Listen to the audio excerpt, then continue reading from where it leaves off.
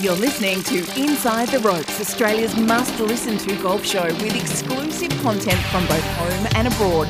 Subscribe now through your favourite podcast app. Hello and welcome to the Australian Golf Show, where we take you inside the ropes with your co-host Mark Allen and myself, Tiff Cherry. Marco, awesome to be joining you once again. I remember having a brief golf lesson with you a few years back. Didn't do me much good, but now I get to talk golf with you every week. No, well, I'm looking forward to it. And it is an absolute privilege to be talking about Australian golf. You know, this isn't my podcast. It's not your podcast. This is Australian golf, the industry itself, the podcast. And we're going to have that many connections along the way. We'll be talking to some fantastic people. And I'm really looking forward to that, making it, you know, the national conversation about where golf is, how we can improve it, how more can enjoy. And, you know, how we can spread this great game to so many people. I'm really looking forward to it personally.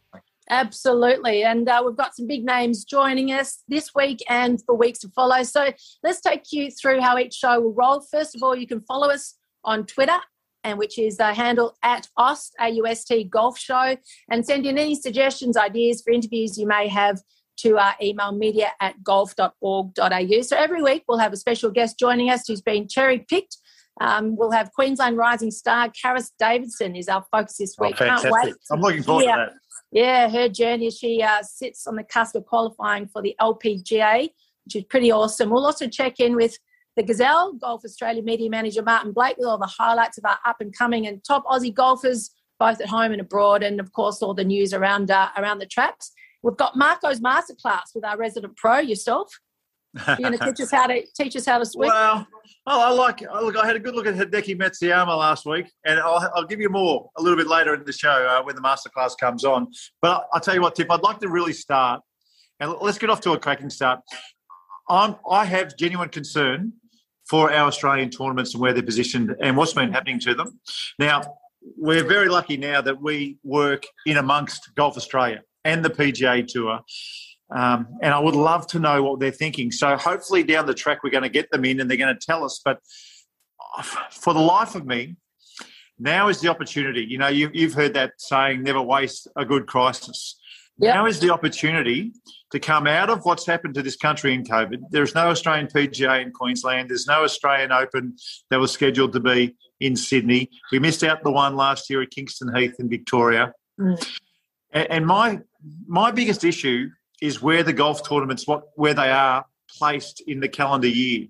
The Australian Open, the Australian PGA are basically right next to Thanksgiving in America. But more importantly, these days, with the wraparound season, so once upon a time, a season started in January or February or March. You know, if you go back to the 70s on the US tour or the European tour, that's not the case anymore. These schedules for the men and the women, for everybody, they start pre-Christmas. And, you know, we're going to be talking to Matty Griffin pretty soon, but if Matty Griffin had a tour card in America or even Europe, he wants to get off to the greatest start possible to take all the pressure off at the tail end of the season. So I don't think we're going to get the fields that we crave in Australian golf when we've got our Australian Open for the men up against the big tournament that we have up against Thanksgiving and up against the start of the season. Now, we see where the ladies' event is, and that's at the other side of Christmas, and so is the new Victorian Open as well. And the buzz around those tournaments, I think, and I've been broadcasting and doing sports programs for the last 20 years, the buzz around those tournaments in the second half of our summer in Australia, you just get more people interested. And I think this is the reason. Too often, the first tournament of the year is up against the first test at the Gabba. Now, James Sutherland, who's taken over as the CEO of Golf Australia, he'd know this. I mean, I can remember the Australian Open a couple of years ago. I'm not sure which one it was. But it was up against the first test at the Gabba. And where do you think all the focus went to in the papers, on the sports programs? It went straight to that first test. And so when do you think, when is a good time to play? It's got to be February. So, again, my thinking again, this is just me, and like I said, we're going to get people on to tell us why this isn't going to happen or why it doesn't suit. But in November and December, this country, it's all about the cricket. Then we have Christmas, New Year's, and that one magnificent test in Sydney. After that, the tennis starts. And the focus becomes the tennis. The back pages are all tennis. It's played all across the country. But in February and early March, there is an opportunity where golf will have its time to shine. We'll all be sick of cricket. We'll all definitely be sick of tennis. And there is an opportunity there. Now, when the Australian Masters used to be played in February, I'm telling you, it was the biggest tournament in Australia by a mile. Yep. And it was because of those factors. We were sick of tennis and we were sick of the cricket. And my goodness, when the big boys came to town, the entire focus around this country was what was happening at the Australian Masters at Huntingdale. And I think there's an opportunity now to move our tournaments past Christmas into February and have a wonderful Australian swing up against the South African swing. And, you know, what the ladies have done, what they've done so far with their two tournaments, the Vic Open and the Australian Open at that time, is absolutely perfect, and it's working. So, Marco, the Australian PGA is now, they've pushed it back to mid-January. What do you think about that? Yeah, well, that's nice, but I'd love to see a swing. Yeah, I'd love a reason. It's a long way to come down here, Tiff. Yeah. It's a really long way to get down here. I'd love to see a swing. So we need 3 in a row, 4 in a row, and throw in New Zealand as well. You know, that's part of our tour. And have an Australian swing. So when people decide to come down under, come down to the Great Southern Land, that they're not just flying in for 24 hours and flying out a week later, that they actually stay and play. Yeah. I think that's really important. I'd love to know what Maddie Griffin thinks about it. Well, yeah, let's bring Maddie Griffin in, a very happy Melbourne supporter. We just have to mention that he's still basking in the glory of the D's, and why wouldn't you after such a long wait? Welcome, Maddie Griffin, to the show. Morning, Tiff. Thanks for having us. So just first of all, we'll get to what Marco's just been ranting about, but just Melbourne's win. How much is that just to put a smile on your face for the last few weeks? Oh, it's been incredible. It's was a very nerve-wracking long September, but we got through it, and that I think that last half has been on rotation in all Melbourne households very regularly since. And what do you think about Mark's suggestions?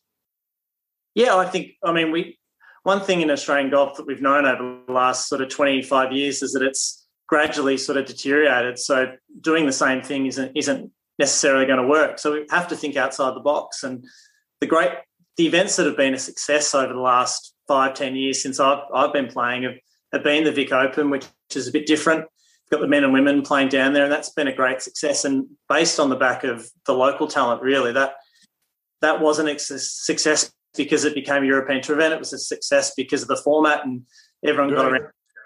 And then we've had the early this year, we had the TPS events, which the vibe around those two tournaments was something I haven't felt in Australian golf for a while. So really, I think embracing that talent that we have at home and getting into a swing at the start of the year, I think when we get all the eyeballs on Australian golf is a great way to go.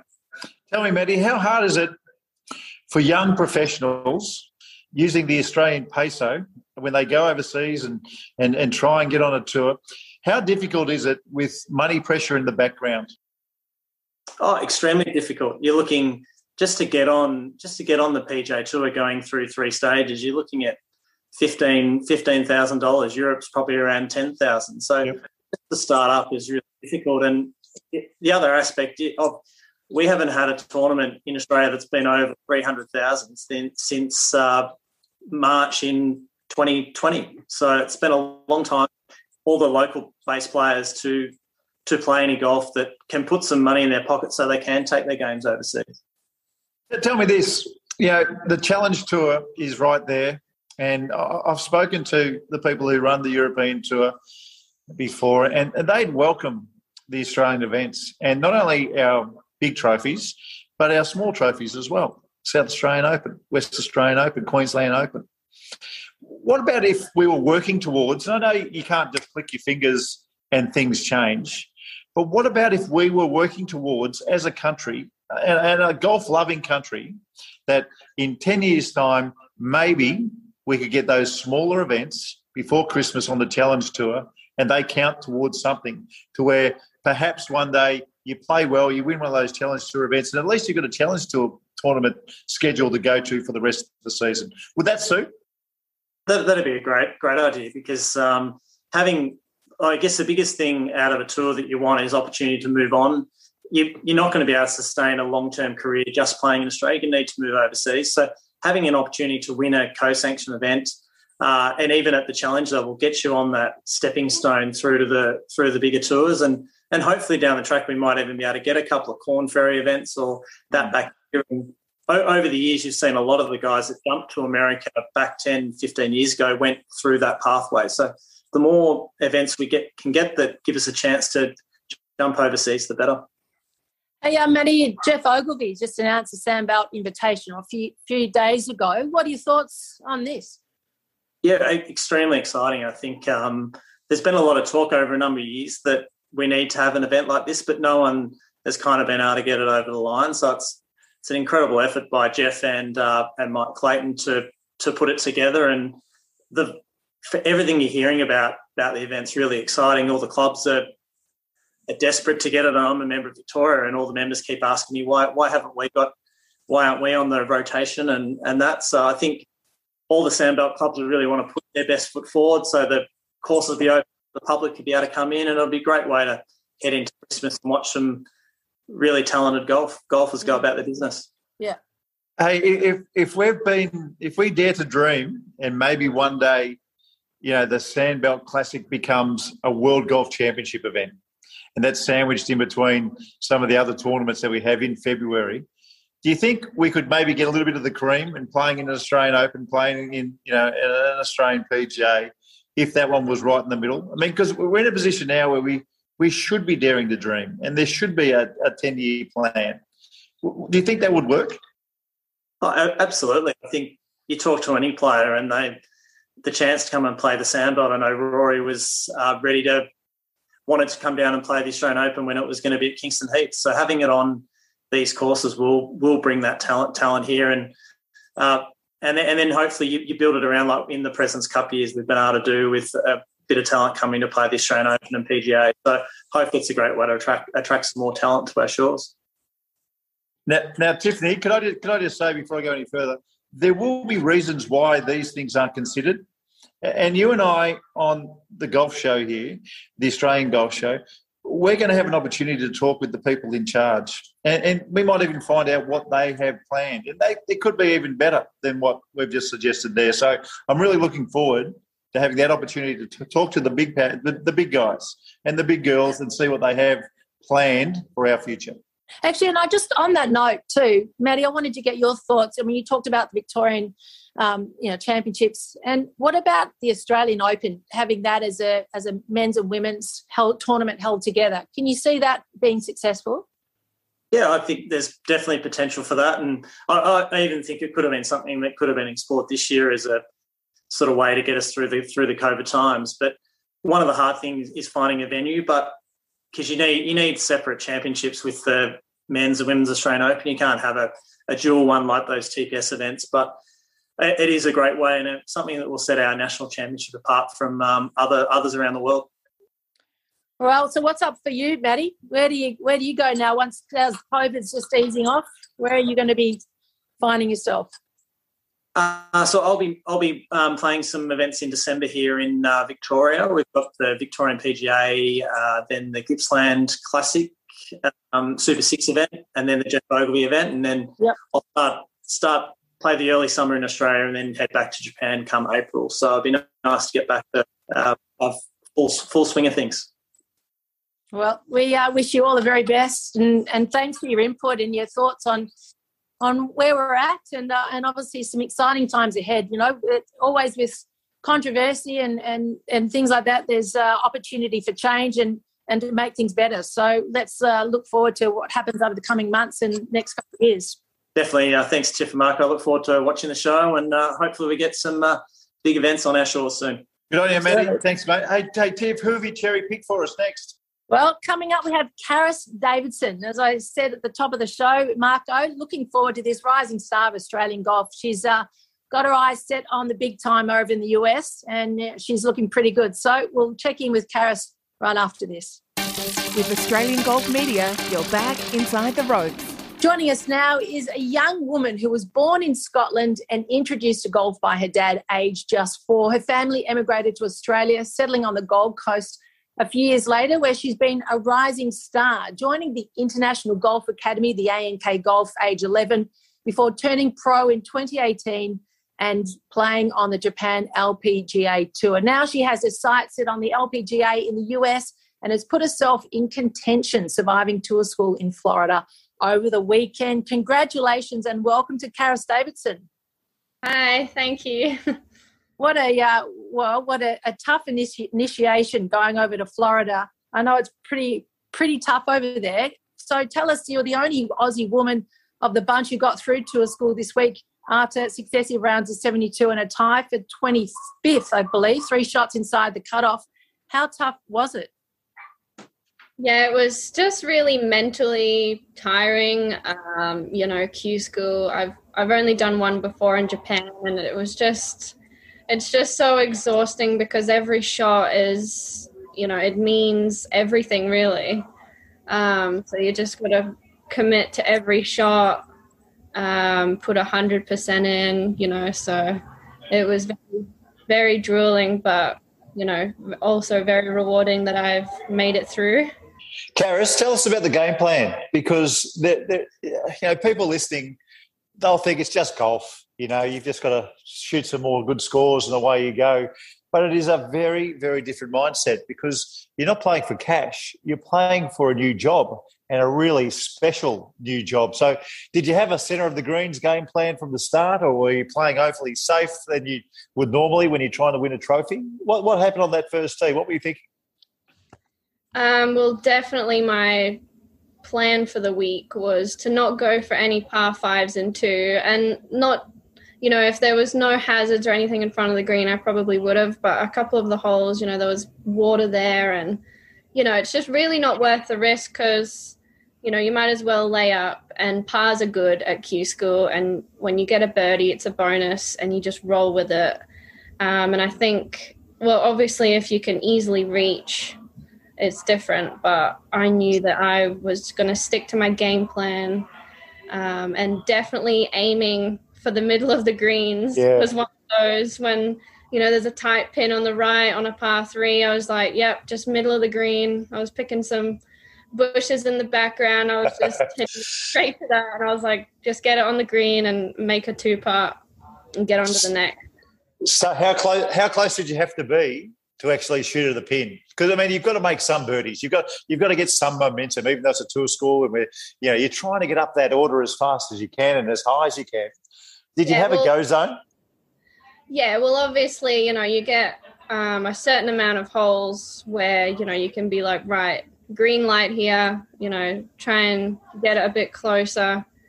And, and I just think that it was sort of strategy to be smart enough to go, right, on this hole, I'm just going to aim for the middle of the green, or, on this hole, I'm just going to lay up. I think that was a big key in last week for sure.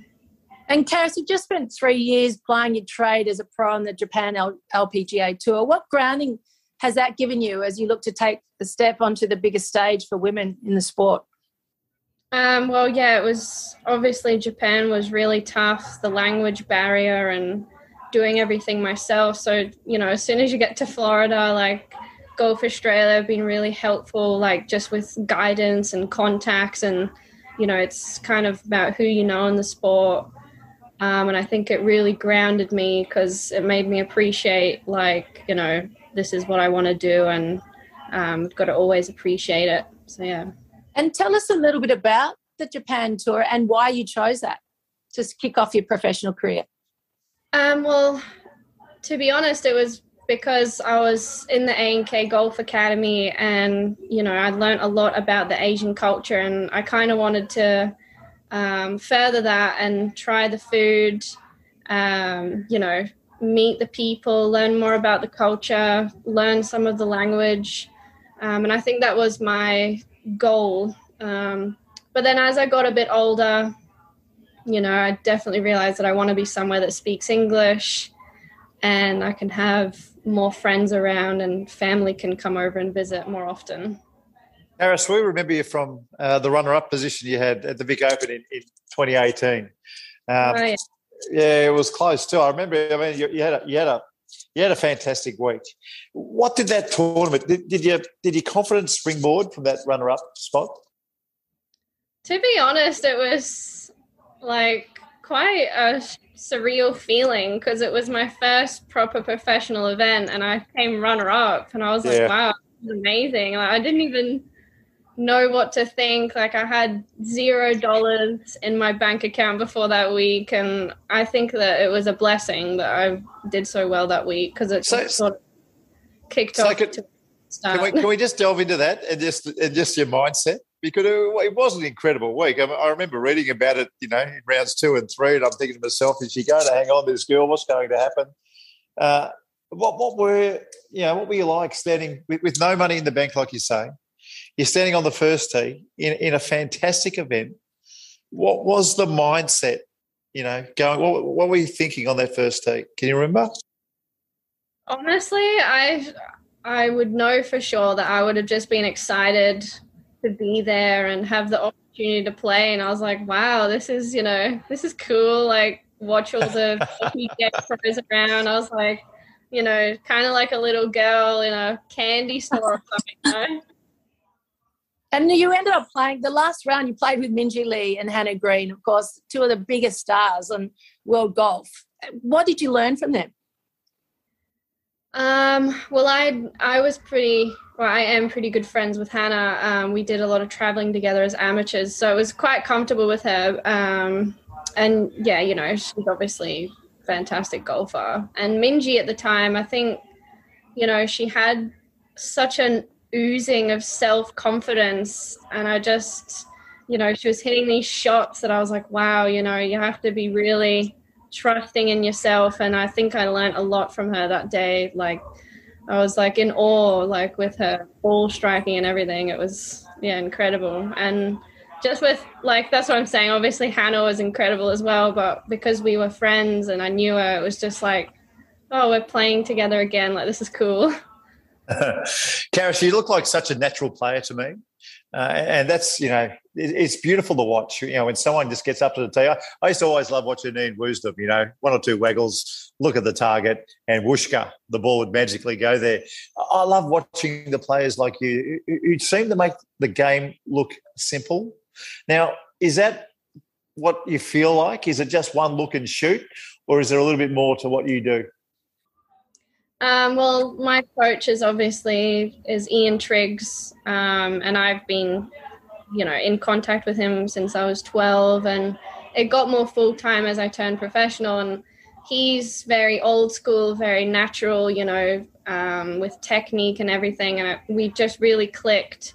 I think during key school after the first round, I was like, there was a couple of shots going to the right, like, is it this? And he was like, yep, it's what we were doing on the range that time, like our communication, and I feel so lucky to have that, and I think a lot of people don't, so I think that's incredible. But definitely, I've definitely gotten into a bit more shaping in the last couple of years. You just got to be, well, in my opinion, a bit creative with the golf ball, otherwise it'll get a bit boring out there. And Karis, tell us a bit about your upbringing. You were born in Melrose in Scotland. I won't put the accent on, but I believe that you've got a great one. And you're introduced to the game by your dad. How much influence did he have on this natural swing of yours? And obviously just the rich history of golf in the country.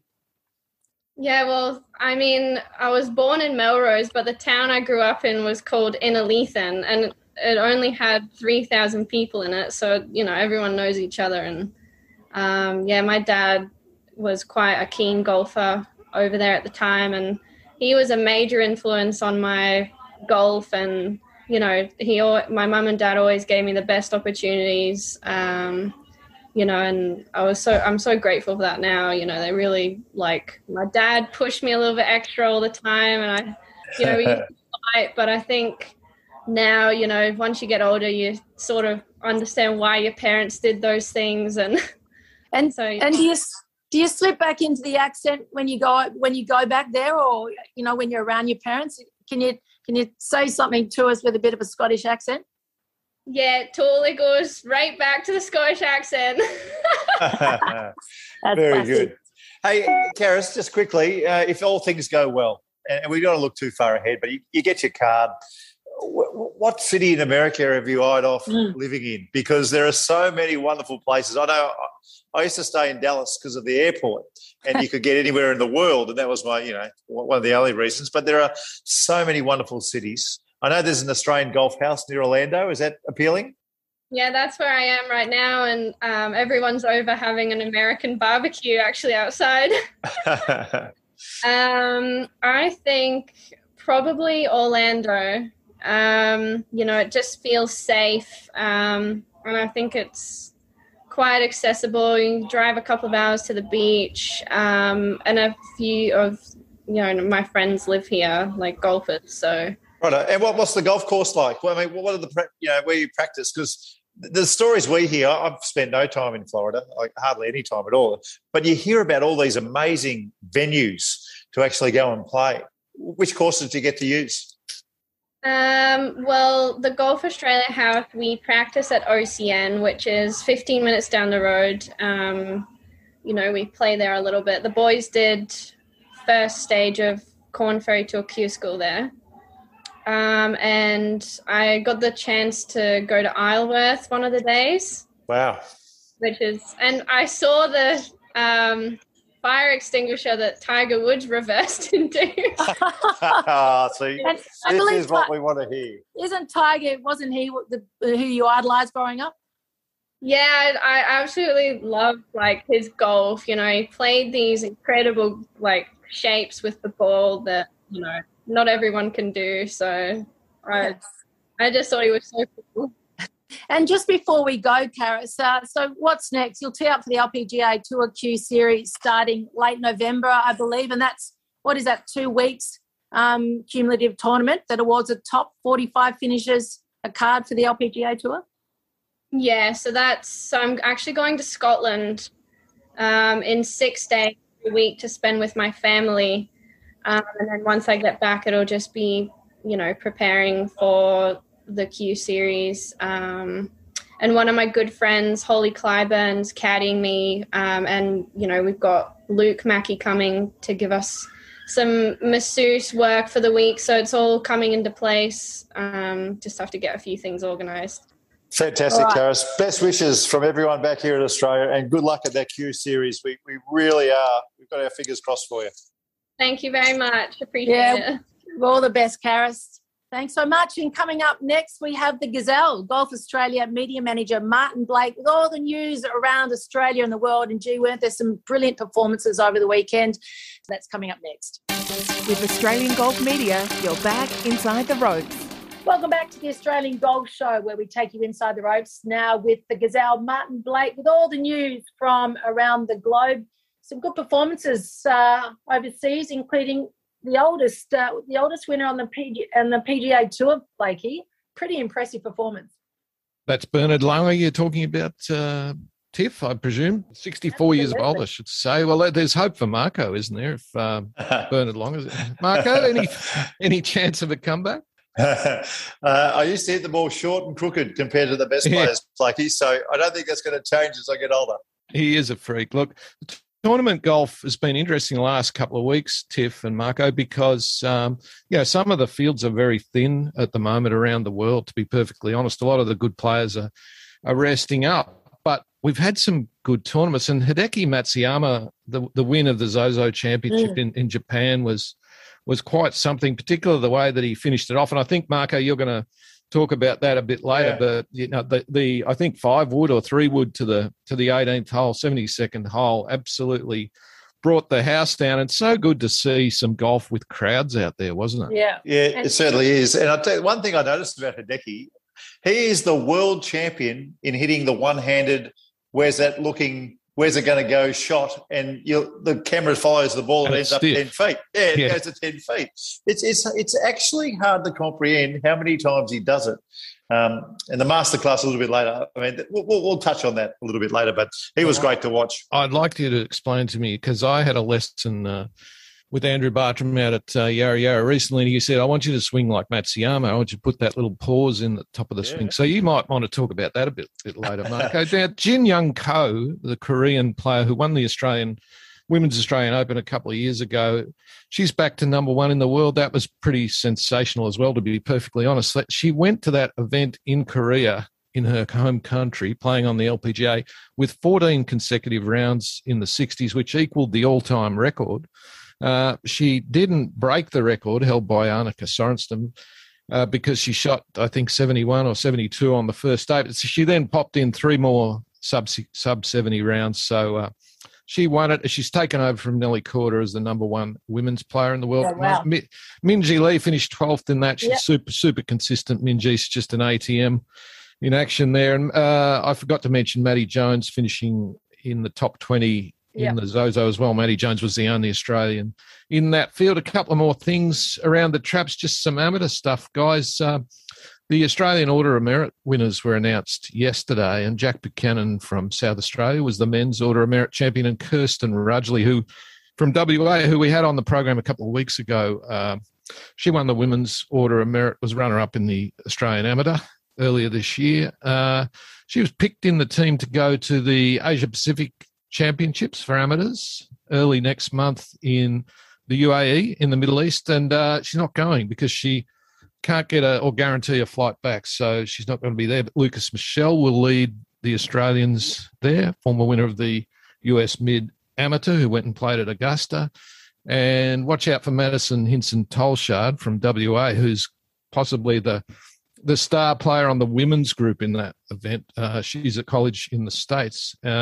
Just wanted to mention while I'm here, the Vic Open, it kind of got lost in the announcement of the cancellation of the men's and women's Australian Opens. A lot of people have said, what's happened to the Vic Open? Well, what is happening? The Vic Open is going to happen.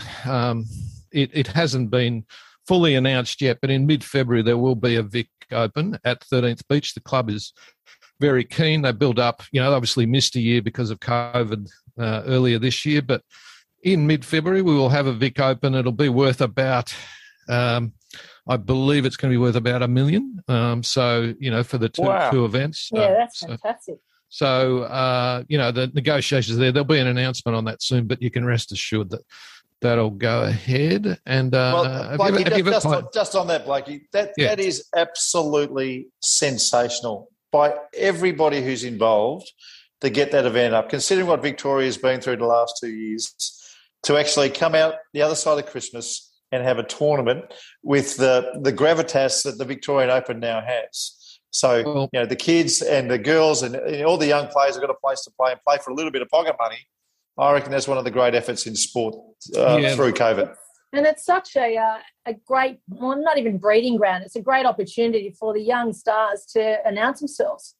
That's right. Minwoo Lee won the Victorian Open, and now he's a regular on a Thursday and Friday night when we sit back and watch what's happening on that European tour. So that's what we're talking about. Just those pathways to get overseas. If you can snag a win at the Vic Open, I'm not sure what the status of the last time the ladies, it was a US LPGA event. So you win that one, and back then you've got a US tour card. So the sanctions have gone, Marco, for this year because of the prize money's been dropped. Doesn't matter. So there's no European sanction for the men. There's no US sanction for the women, but they will be sanctioned by the Australasian PGA Tour for the men and the Women's PGA for the women's side. So they'll have some options there and some decent prize money. So the likes of Matty Griffin, who we spoke to earlier, of course, he'll be teeing it up there. I'm not sure whether Minwoo Lee would be there. He's got the European Tour Championship coming up. He's actually back in Perth at the moment. Minwoo having a little break, and then he's going back to Dubai for the European Tour Championship, which I think is worth $10 million US. Yep, something like that. He's ranked in the top. He's ranked in the top 10 in Europe this year, Minwoo Lee. So isn't that amazing? So he's really a Victorian Open success story, and we love those. That's a bit like Karis. A bit like. Well, I was going to say, she's a Victorian Open success story as well.